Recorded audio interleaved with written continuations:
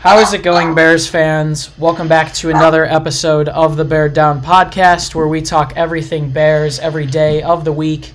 The Bears look to return to practice tomorrow, and today we're here to discuss everything that's gone on in training camp with an eye that has been inside. So welcome back to the show. I am your host, Chris Malpe. Today I am joined with my co-hosts, Parth Shaw and Jalen McClinton. How's it going, fellas? It's been an early morning. I had class at 7:30 today, so that was kind of tough. I had a late night, too. I was up to like 4 a.m., so basically I'm running on zero sleep. But yeah, it's just life of a college student, basically. Same here. I'm just enjoying my day off of class. I didn't have class today. So that's about it. Just finishing up some homework and preparing for the weekend. Can't wait to talk some more Bears football. Yeah, let's get right into it. We're also joined today by a Mizzou grad who covers the Bears for NBC Sports Chicago, and he's making me miss places like Gene and Jude's back home right now, but he is here today to talk everything Bears. Welcome back to the show, JJ Stankovitz. How's it going, man? It's going great, guys. I'm running on the restorative power of a Johnny's Beef Hot Wet and ready to talk some football.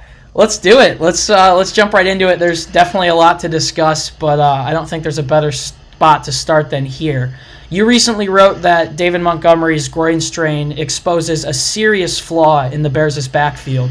Do you think that they should look to bring in someone like a Spencer Ware? Mm-hmm. Yeah, they should.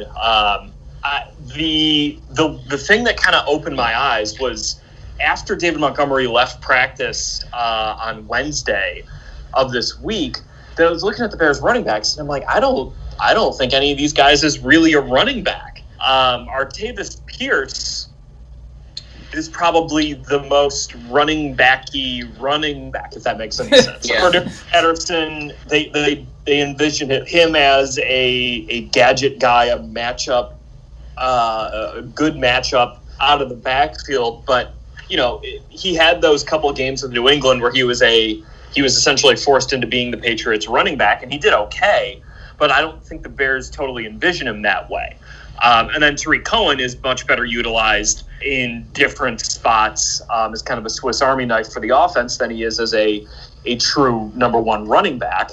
I think Ryan Nall has a little bit of upside, but maybe more as an H-back, not necessarily a running back. Then you got Artavis Pierce, who looks like he's got a little bit of burst, a little bit of quickness to him, but also is an undrafted free agent who, you know, in this year when rookies are not allowed into the building until late July, it's going to be really hard for any rookie to really get up to speed, let alone an undrafted free agent. So, yeah, I think, you know, going and signing someone off the free agent scrap heap makes sense. You know, you mentioned Spencer Ware.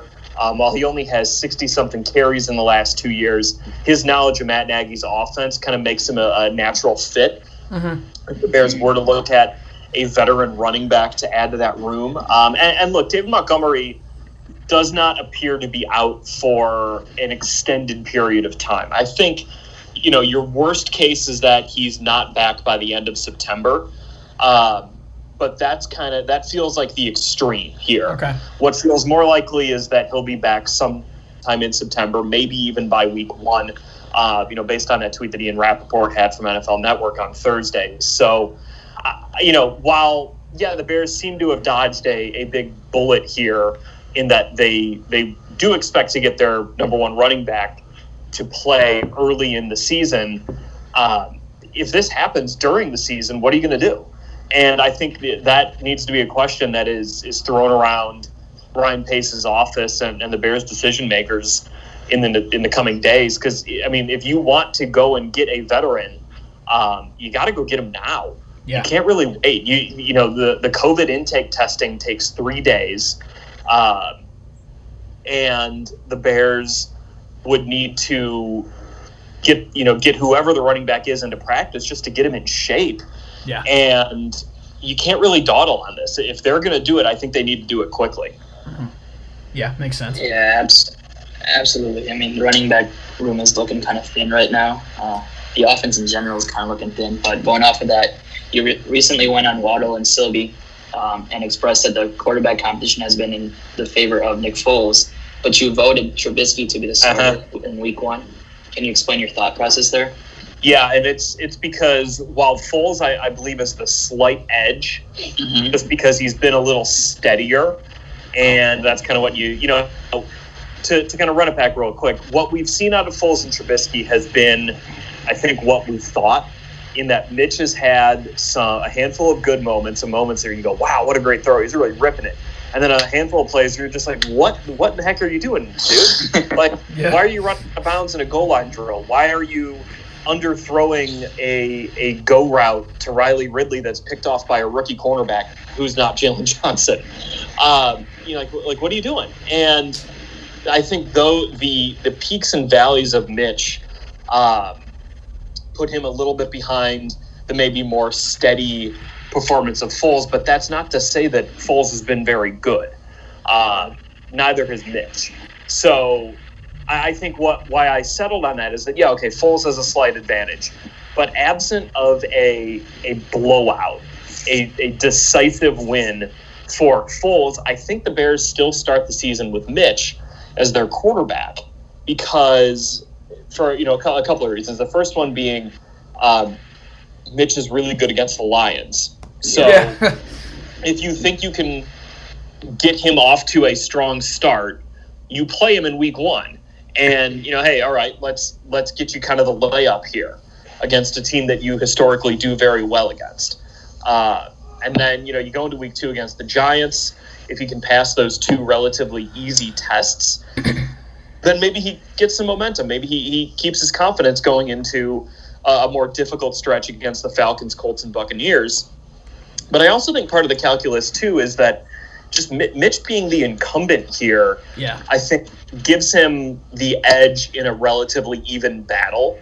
And then on top of that, Nick Foles is in his career has been best utilized as a pinch hitter, a guy who steps in, not starts. And I think that's probably how the Bears should view this thing. Like, we'll give Mitch one more shot. If he can't do it against the Lions and the Giants, then he's out of there by week 3 and Foles is in. But I think because neither quarterback has separated himself, I think you probably keep it with Mitch for now, but he's on a very short leash when the season starts.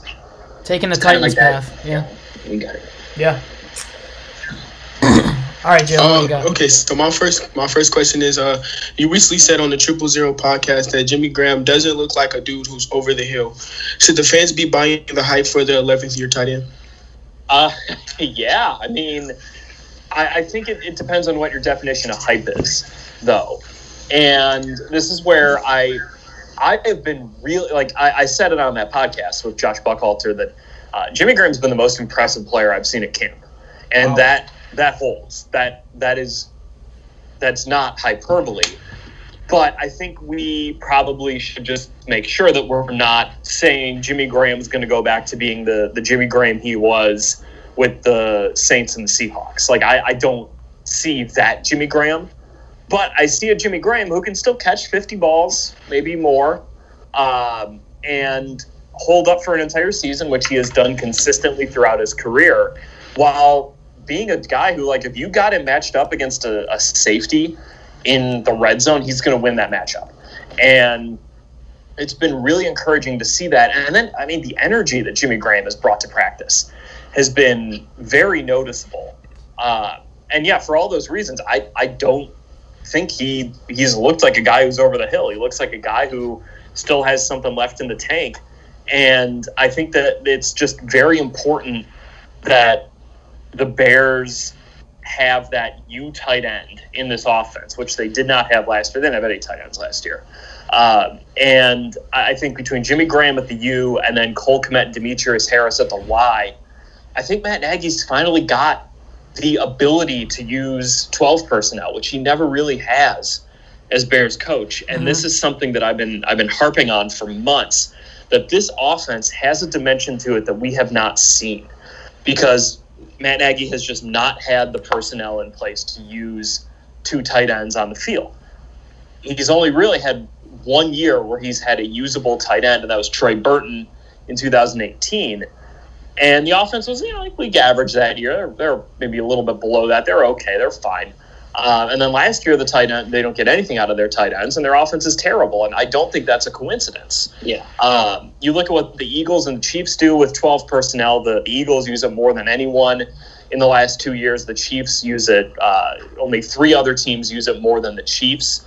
So the 2 closest cousins of this Bears offense use 12 personnel a lot, and the Bears haven't. And I think that is going to change this year, and I'm really interested to see if that helps kind of raise the overall performance of this offense more than the quarterback competition might. Yeah, it should be very interesting to see how the tight end room plays out. It's looking a lot different than it did in 2018 and 19, especially with the addition of Cole Kmet.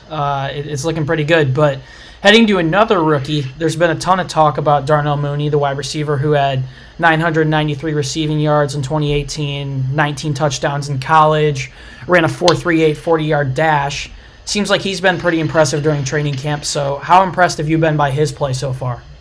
I've been pleasantly surprised by Darnell Mooney. Just his involvement. I mean, he's out there. We're talking about, we're asking about him, and coaches like what they've seen. I think he's a guy who, again, we kind of need to temper these great reports in training camp with, like, Darnell Mooney is not going to be the Bears' number 2 wide receiver this year. If he is, then something has gone wrong. Yeah. What Darnell Mooney is, I think, is a good piece to have in your wide receiver room. A guy who you can get on the field in some different ways that you might not have been completely expecting when you drafted him. You might have thought this guy can get on the field just with his speed, and we'll use him that way. But he's quick. He's got really good burst to him, and he can run different routes. I think, coaches talking about how they've been able to kind of test him shows that. And, he's a guy who I'm not going to say is going to catch 35 passes for, 500 yards this year or anything. But I think as a piece in this offense, he can provide something that has been missing. With just that speed element, that ability to stretch the field, but also a guy who, when he's on the field, you can't always just assume he's going to go deep. And that, I think, has been maybe the most encouraging development about him, is that defenses are going to have to respect what else he can do on the field. Mm-hmm. I'm going to quickly follow you up on that. Do you think he's going to get more playing time than the other rookies we've drafted so far, like rookie wide receivers like Javon Williams and Riley Ridley? Well, it's not going to take much. So, okay. Yeah. Because we didn't play Ridley as much. Riley Ridley barely played last year. Yeah. And Javon Williams, a 7th-round pick. Anything you get out of a 7th-rounder in his rookie year is kind of a bonus. I think he had 4 or 5 targets that year. So, yeah, I think Darnell Mooney definitely eclipses those 2 guys. Wow. Even it may only be for, like, the start of the season. And, if Bears coaches say, all right, we liked what we saw in camp, but he's not cutting it in games, we got to find a different solution. But I think at least at the start of the season, you very well could see that. Okay. I have another question for you. There's also been a lot of talk about Roy Robertson Harris taking over and his opportunities in all those one-on-ones. Do you think Roy Rob breaks out this year? I don't know about, like, breaks out. I hate to keep being like, let's temper expectations, but I'm a reporter and that's kind of, I guess, my job. But I think, like, Roy Robertson Harris probably sets a career high in sacks, but that might be 5. That might be 6. A Nick Williams-esque season. Yeah, and which would be perfect. Right. That would be, if Roy Robertson Harris finishes this year 4th in the team on sacks, but sets a career high for sacks, then this defense is probably done really well. And I've always been a fan of Robertson Harris's game. I love just how he uses his length at the line to beat opposing offensive linemen, but also just to stick his hands up and deflect passes at the line. I think that's a really good quality of his that I really like seeing show up. And, the Bears' defensive line is obviously not going to be as good as it would have been had Eddie Goldman not opted out. But between Roy Robertson, Harris, Bilal Nichols, and Akeem Hicks, they've got 3 really damn good players to start in base and rotate in when they go into sub packages. The depth is maybe a little more of a concern than I thought it would be. But that being said, I'm not going to sit here at any point and wonder if Jay Rogers can actually develop depth on the defensive line, because he is a phenomenal position coach who has developed Roy Robertson and Nick Williams and Bilal Nichols. Mm-hmm. So why can't he do it again? He very much can figure this thing out. I think Jay Rogers is the guy who gives me the most confidence that this defensive line can, kind of shoulder or absorb the blow of losing Eddie Goldman. Yeah. Jalen, I know you're going to like this next question. This is a player you like. Yeah, I seen it. So switching over from the defensive line of the ball to the offensive line of the ball, Alex Bars is a player who a lot of us Bears fans, especially myself, have wanted to get a legitimate shot for a while. Do you think he makes this 53-man roster? I do. And I know I'm going to take a bunch of crap for it, and I already have taken a bunch of crap for it, because I've got the moniker of being the Alex Bars guy on the beat, because I covered him when he was at Notre Dame. Oh, yeah, you're a Notre Dame guy, yeah. Yeah. So, it was notable the other day when Matt Nagy said, "Oh yeah, we value guys who can play multiple positions on the offensive line, because in this year you might have a fire drill situation where you need a guy who you weren't expecting to have to go out and play tackle one week when usually he's been practicing a guard." And I mean that's Alex Bars, that's Rashad Coward. I think those guys are very much on this team. Let me start over with talking about Coward.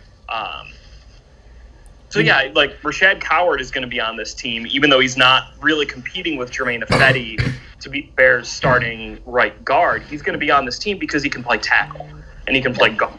And the Bears really do value that. And the same goes for Alex Bars. So I think Alex Bars has a pretty good shot at being on this team.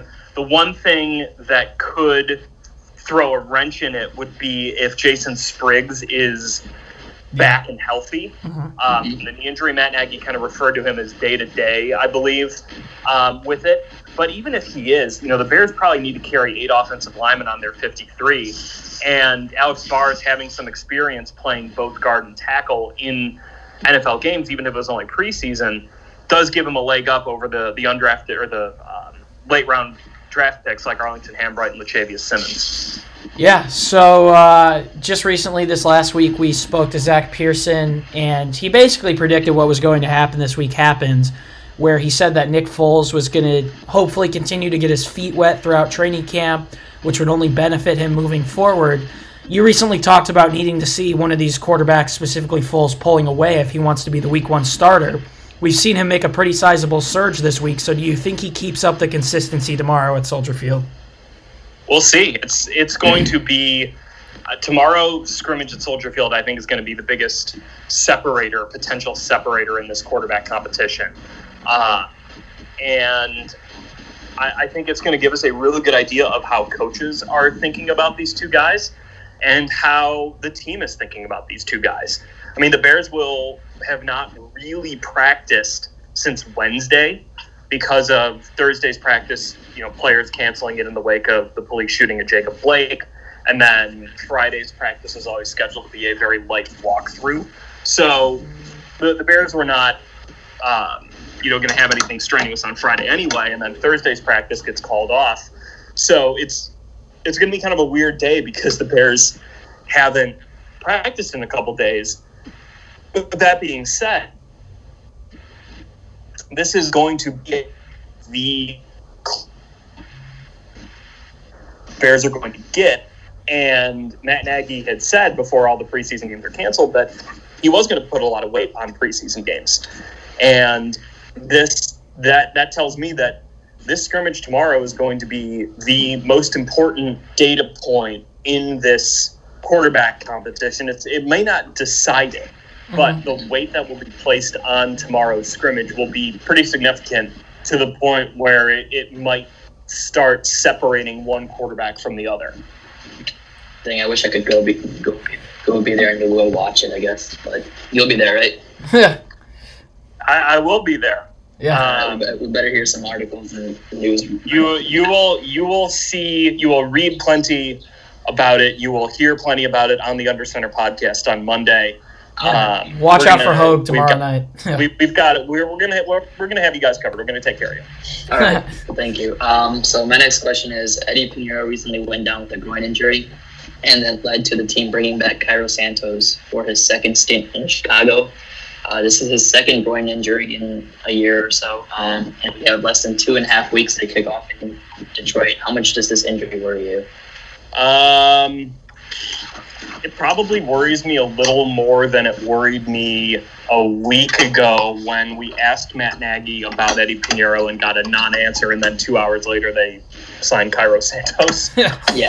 It's worrying because I have not seen Eddie Pinheiro kick a football kick a football at the goalposts in training camp. Okay. And it's jarring because last year it was like all we were doing was tracking the kickers in training camp. It was just, what did they do today? What did they do today? What did they do today? And now this year it's like, where's Eddie? What's going on?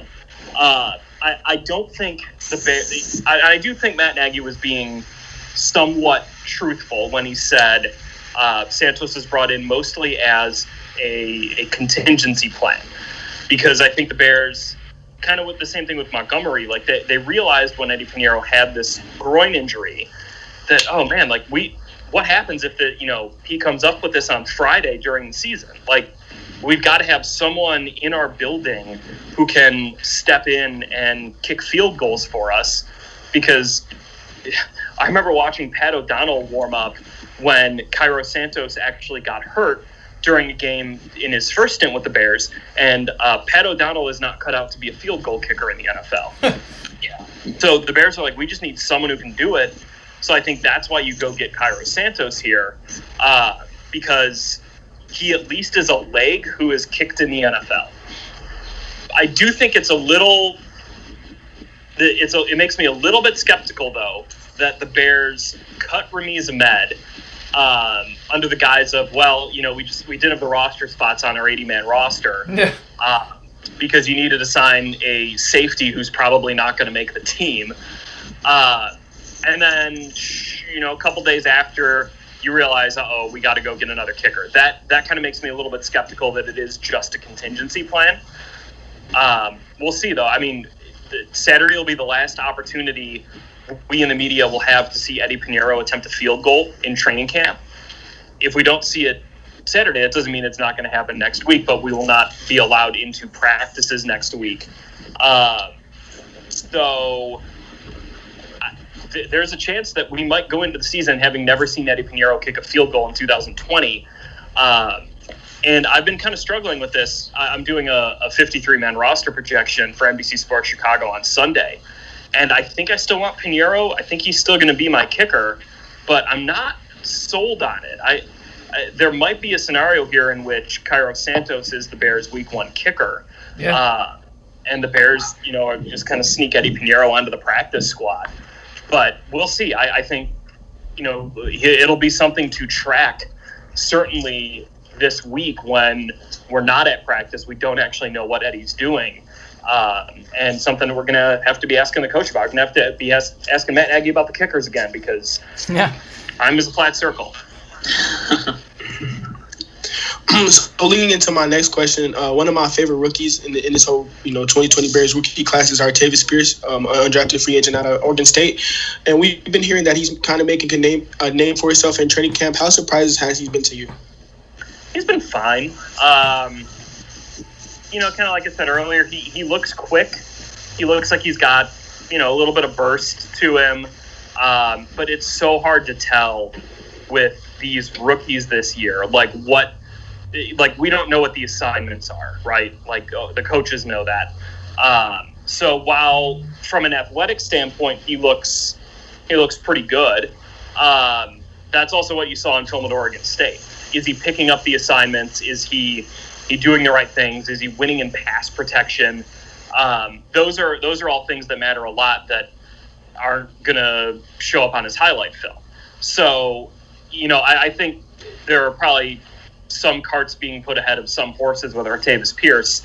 Like, maybe he's going to be good. I don't remember who it was who compared him to Willie Parker.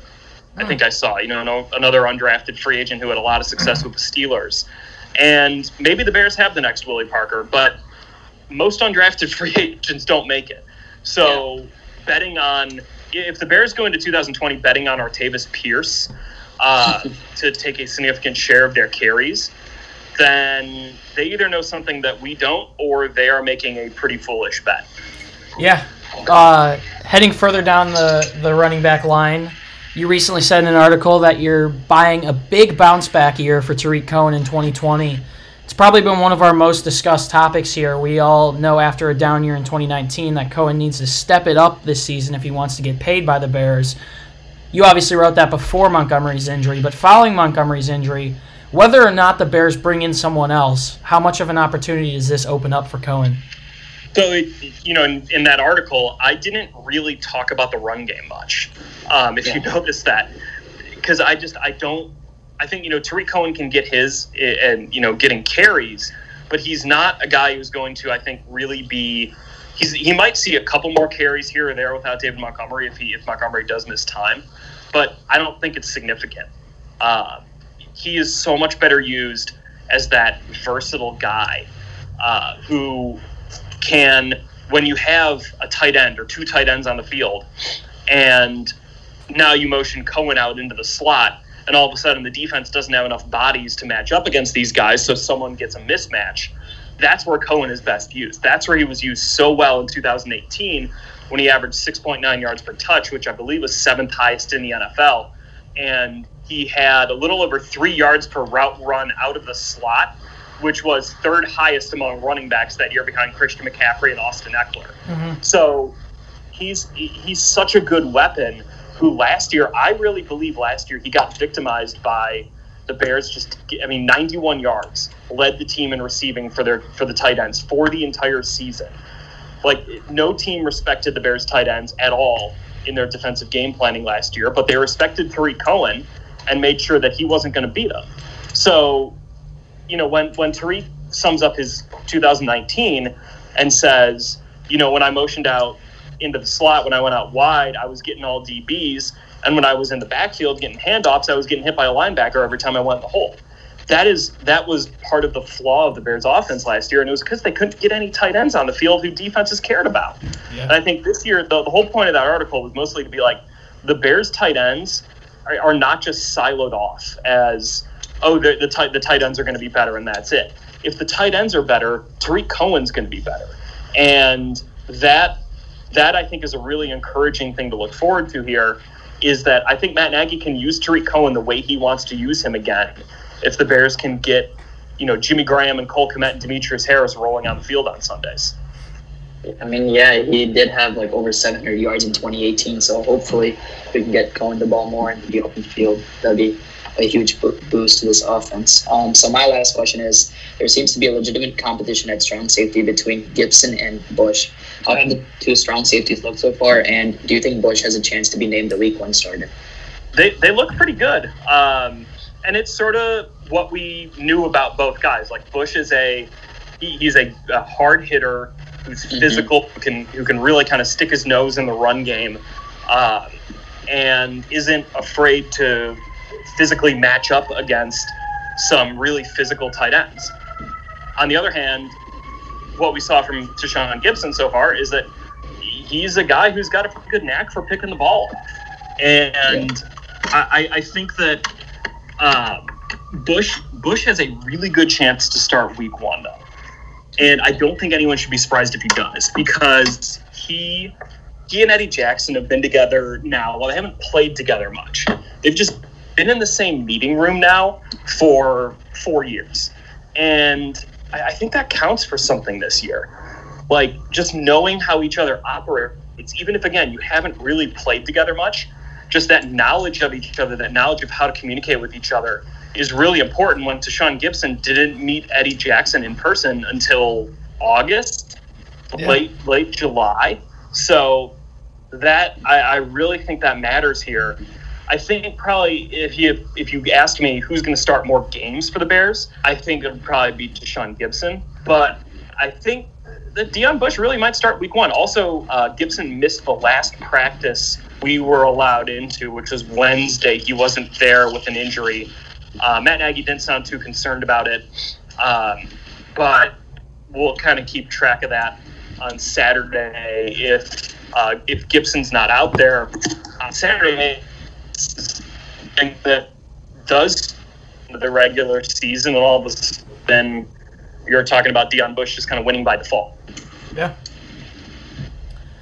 So as the season nears, we're kind of getting a lot of flashbacks from the 2018 season where we pretty much think the defense is going to mainly be a key in us winning a lot of games. So like I said, as the season nears, what is your prediction on the 2020 Bears? I think I've settled on 7. I downgraded that from 10-6, which is my initial, and have. Well, that'll pretty much do it for this one. JJ Stankovitz, thank you for joining the show, my friend. I hope I didn't bring you guys down too much. No, but if you guys want more from JJ, do us a favor. Go follow him on Twitter at JJ Stankovitz. We're also going to put a link in his description to all of his articles on NBCSportsChicago.com. And just in case you guys missed it there at the end, first off, I'd like to apologize. The audio was a little bit rough throughout that. But he did say he thought the Bears were going to go 9-7. But be sure to check out all of JJ's stuff because he does some incredible work. If you want more content from us, you can head over to our website, beardown.com. We're posting content, articles, blogs, columns, whatever you want to see. A ton of extra content over there on our website. Also, I would like to say, subscribe if you haven't, if you're here, if you made it to this part in the episode. We're so close to 2,000 subscribers, and we're trying to hit it before the end of the season. You can also find us on Instagram and Twitter at Bear Down. We post a ton of exclusive content on there. And you can find the link to me, Parth, and Jalen's social media pages down in the description. Those are some great follows as well. Second time having JJ on. Definitely trumps the first. He had some great stuff to say. Parth Shaw, Jalen McClinton, any final words? Yeah, I love having JJ. He's a great Bears reporter. He's well put together and everything. I mean, he did say the Bears aren't going to be as good as everyone thinks, well, as Bears fans think. So, guys, I wouldn't be too excited about the Bears just yet. I think we need to see how they can perform, especially with both quarterbacks struggling. The defense is there, but like he said, defense doesn't win championships no more. The last decade, it's just been offensive championships. So it's going to get tough here if things don't go well with the offense, but let's hope Matt Nagy can make it right. Yeah, same. Hopefully we can prove JJ wrong. But other than that, bear down and stay safe. Bears fans, thank you for tuning in. We're going to keep trying over the next couple weeks to get some more great interviews for you guys leading up to the season. And we're just as excited as you all are. It's been a pleasure to be your host. Once again, my name is Chris Maltby. Bears fans, do us a favor. As always, stay safe and bear down. We'll see you in the next one. Peace.